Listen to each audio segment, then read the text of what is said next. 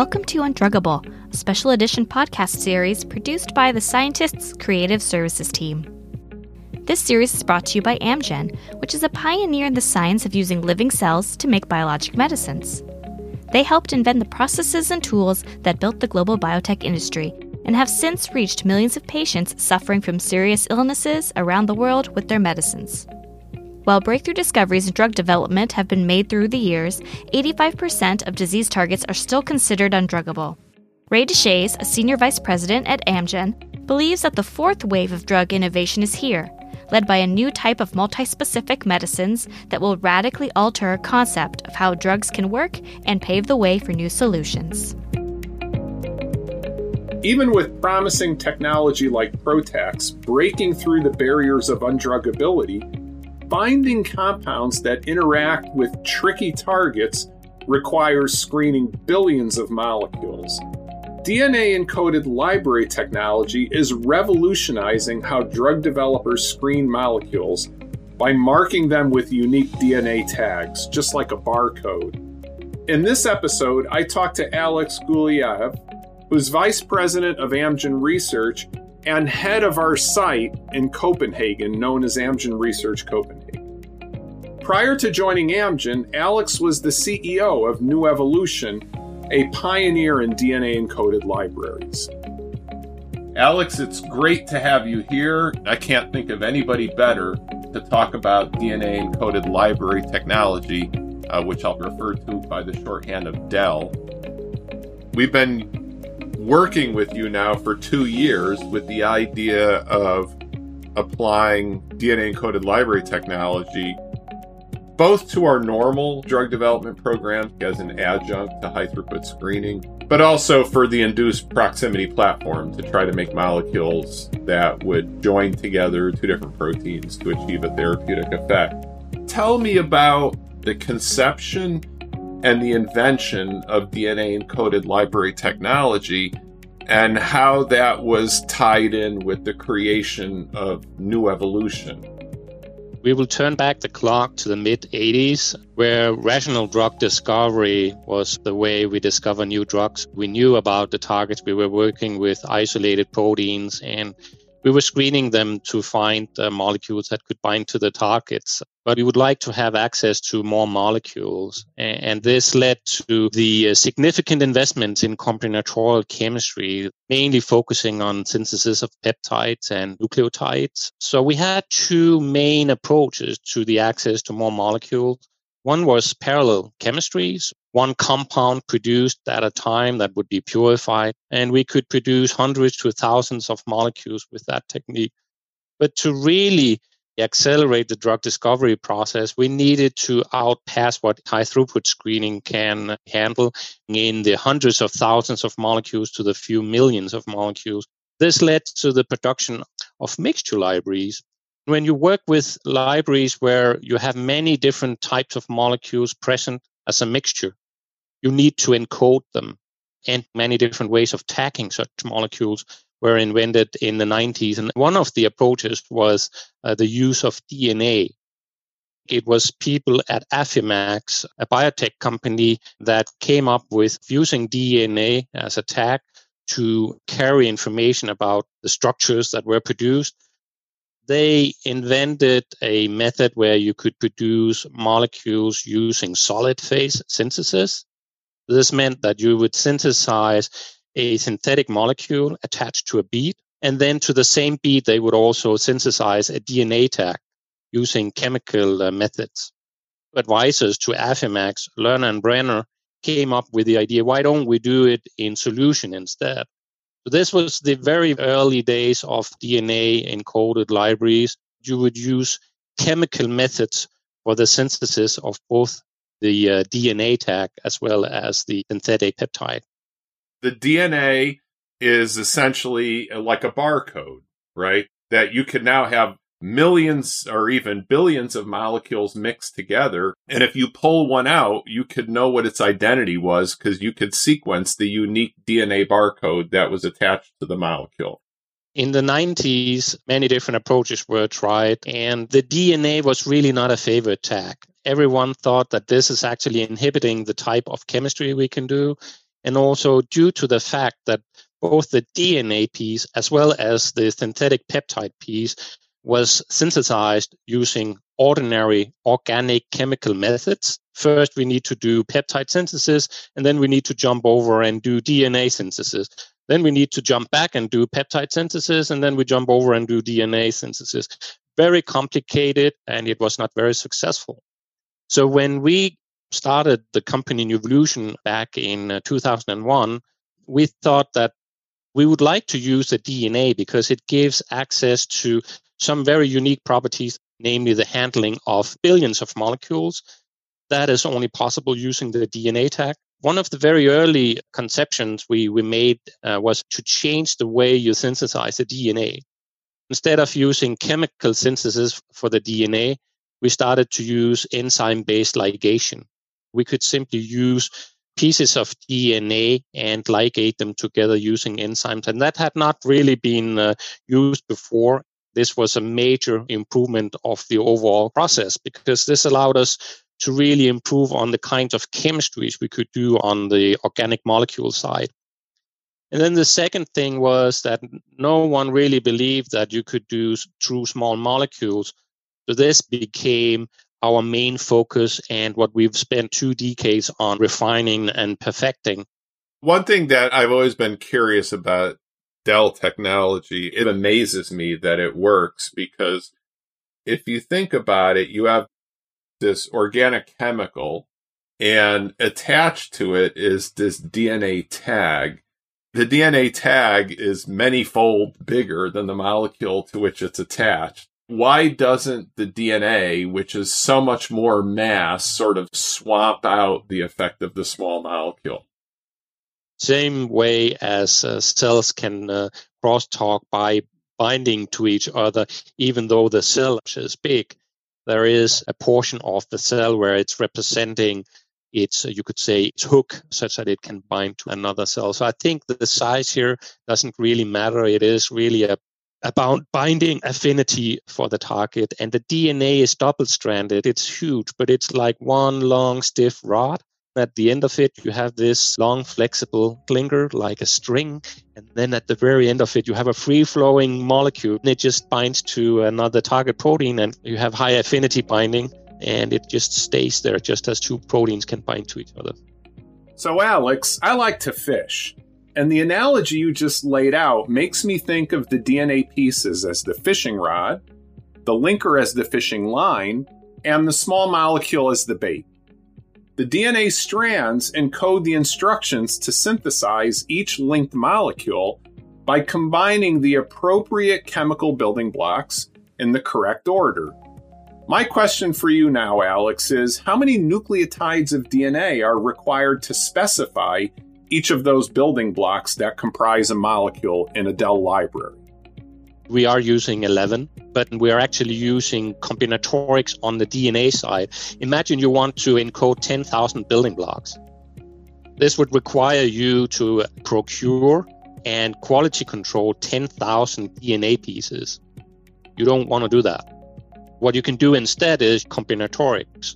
So you can use 100 times 100, giving you 10,000 unique DNA combinations. In this case, you only need to procure and quality control 200 oligonucleotide to encode 10,000 different building blocks. When my son was young, we used to buy these Lego kits with literally hundreds to thousands of different Lego bricks and shapes. How many different building blocks do you have in your collection that you build the libraries from? Just around 70,000. Wow. 70,000 different colors and shapes of building blocks. This is really important because if you think about the molecules you get out of your screen, most of the bonds and most of the atoms actually stems from the building blocks you're using. So if you have a very large set of diverse and drug-like building blocks, it also means that you'll get a very large and diverse set of molecules when you do your library. If you combine 70,000 building blocks, you get into the billions of molecules in terms of diversity while still being drug-like. There's a number of different companies now that do DNA encoded libraries. Are all of them using this same concept of ligation-based assembly of the DNA barcode, or are there different approaches that are used? many different approaches raised. You can actually divide the DNA encoded libraries into two core groups. You have the ones that use split and mix. That's what we are doing. And then you have the ones that use template-based synthesis. Template-based synthesis is like what nature does when it translates mRNA into protein. So you have a piece of mRNA, you have tRNA coming in with the activated amino acids, and then it's building the peptide string. You have DNA templated synthesis that can allow you to do the same. It's very challenging to actually make true small molecules with that approach, and that's why we're doing the split and mix, which is a much more classical combinatorial chemistry method. Compare and contrast for me what you view as the core advantages and disadvantages of a DNA encoded library versus a conventional library that's used in high-throughput screening. With the DNA encoded library technique, you can screen more synthetic molecules than you can do with any other technique that is available. There's no technique that is as sensitive as molecules that have been attached to a piece of DNA. If you think about forensic medicine, people walks into a crime scene, they will be looking for hair, they will be looking for blood stain, because they only need trace amounts of material. They can amplify the DNA that is present, they can sequence it, and then they are able to tell who was actually in this crime scene. It's the same thing with the DNA encoded library technique. You're working with mixtures of compounds. When you do the screening, you will enrich your library such that you only have binders for your target of interest, and you will get rid of molecules that do not bind. But you end up with such small amounts of material, like in the crime scene, that you actually need DNA in order to have sufficient sensitivity in the system. The key thing that the DNA encoded library allows you to screen many more molecules is also much more inexpensive. Let's say we have 1 billion molecules. We can screen such a library in a couple of days. If you take a high throughput screening library where you have all your molecules in plates, if you have a sophisticated state-of-the-art robotic setup, maybe you can screen hundreds of thousands of compounds to maybe 1 million compounds per week. You can test many more molecules with the DEL technology. It gives you a higher probability of actually finding binders when you have tough targets to work with. What are the limitations? What is easier maybe to do with a conventional HTS library than a DNA encoded library? When you do the synthesis of your DNA encoded libraries, you still need to take care of not destroying the DNA. If you lose your tag, we're not able to see this, the structure of the molecule. So the DNA encoded library technology has demanded a lot of investments in chemistry protocol development, and you can still do more chemistry outside DNA than you can do in the presence of DNA. I can probably make molecules with conventional techniques that I can add to my HTS library that you cannot do with the DEL library. But I don't think it matters because of the way we design the libraries. I think we compensate by the number of building blocks that we actually use. The other thing, it's much harder to screen membrane-bound targets. You need to have your target in high concentration in order to make the screening work. But if you have membrane-bound targets, it means you need to overexpress your protein and have high density of that target protein in order to actually isolate the binders for your target. What about intracellular targets? Getting the DNA tag molecules into cells is not easy. You need to have rather short DNA sequences, and not all sequences and all molecules can enter the cell. And it's very difficult to get high concentration of your target protein within cell. So for that reason, it is easier whenever you can isolate your protein when you work with the DNA encoded library technique. HTS can work more easily with membrane-bound targets, also can work with intracellular targets, and they can get a functional readout, whereas we are getting a binding readout. You wouldn't scratch your HTS library. You will keep on adding to it because it can do things DEL can't do. What is it about DEL technology that might be particularly enabling to go after targets that one might otherwise consider undruggable? When you have extremely difficult protein surfaces where there's a lot of requirements from the protein side in order to accept another molecule to bind to it with a decent affinity, then to find such a molecule that can fulfill all these criteria will require many permutations. If you have a high throughput screening library of 100,000, 500,000, or 1 million, for many targets, you are not able to find binders. You simply need to increase your diversity. You need to screen more molecules. The DNA encoded library gives you access to such much vaster chemistry space than you can do with high throughput screening. So the probability of being successful will increase when you screen more molecules. But it's really up to the designer of the DNA encoded library to make sure you have diversity and not a very focused library. Library design is critical. The DEL technology has been around for roughly 20 years. What would be, to your knowledge, molecules that are on the market where DEL technology played an important role in their gestation? I have not yet seen the first molecule reach the market where you could say the original molecule came directly from a DEL library screen. Distant chemistry is still applied to most hits afterwards at some point. I think for people in a lot of other industries, if they look at this and say, wow, 20 years and you still don't have a product on the market, that feels like a really long time. Part of that, of course, is due to the fact that the average duration of a program from inception to the market in our industry is roughly 12 years or so. Another key factor is that there have been major technological advances in DEL technology in the past decade or less that have supercharged this technology and made it so that now is the right time and the right place for application of DEL technology to the problems that we're currently trying to solve.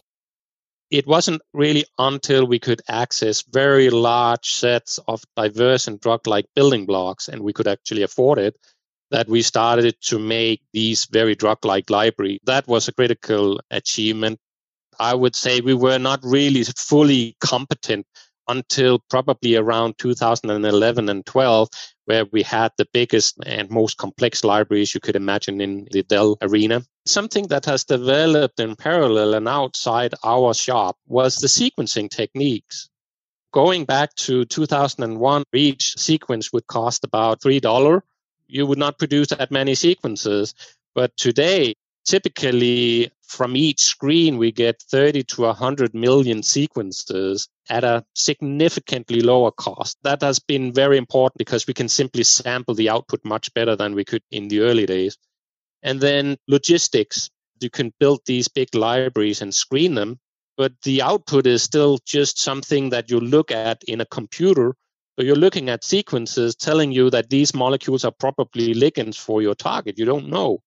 So you need to synthesize the compounds and assay them afterwards. This has been probably as important as the DEL technology to actually develop an add-on technology platform for very rapid parallel synthesis of small molecules in very small amounts of material, such that you can very quickly do the analysis, ask for tens to hundreds of compounds from your screen, and get them assayed very quickly. Without it, you would have the information in the computer, but it's not really confirmed by biological data.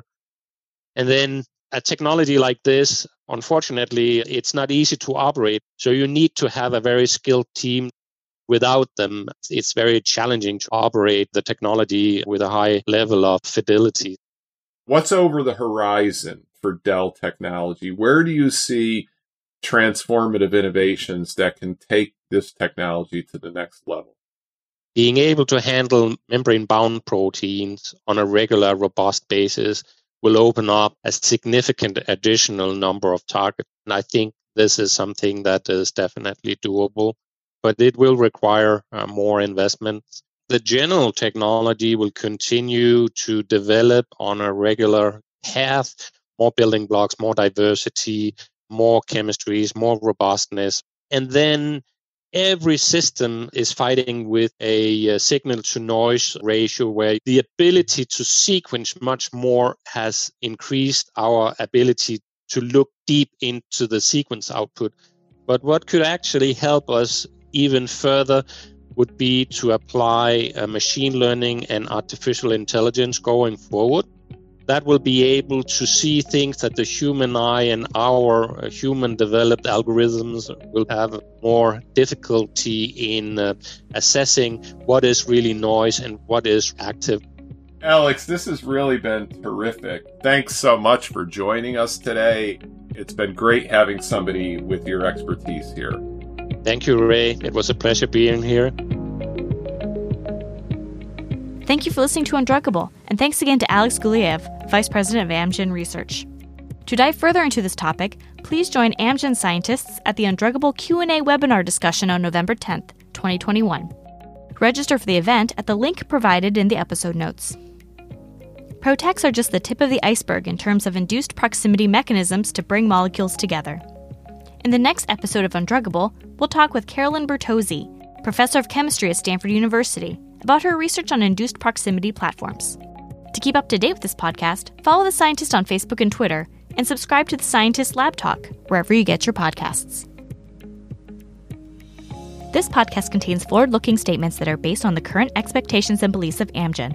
All statements other than statements of historical fact are statements that could be deemed forward-looking statements, including any statements around the potential science and innovation of genetics and drug discovery. Forward-looking statements involve significant risks and uncertainties, including those described in the Securities and Exchange Commission reports filed by Amgen, including our most recent annual report on Form 10-K and any subsequent periodic reports on Form 10-Q and current reports on Form 8-K. Unless otherwise noted, Amgen is providing this information as of the date of this podcast and does not undertake any obligation to update any forward-looking statements contained in this podcast as a result of new information, future events, or otherwise. No forward-looking statement can be guaranteed, and actual results may differ materially from those we project.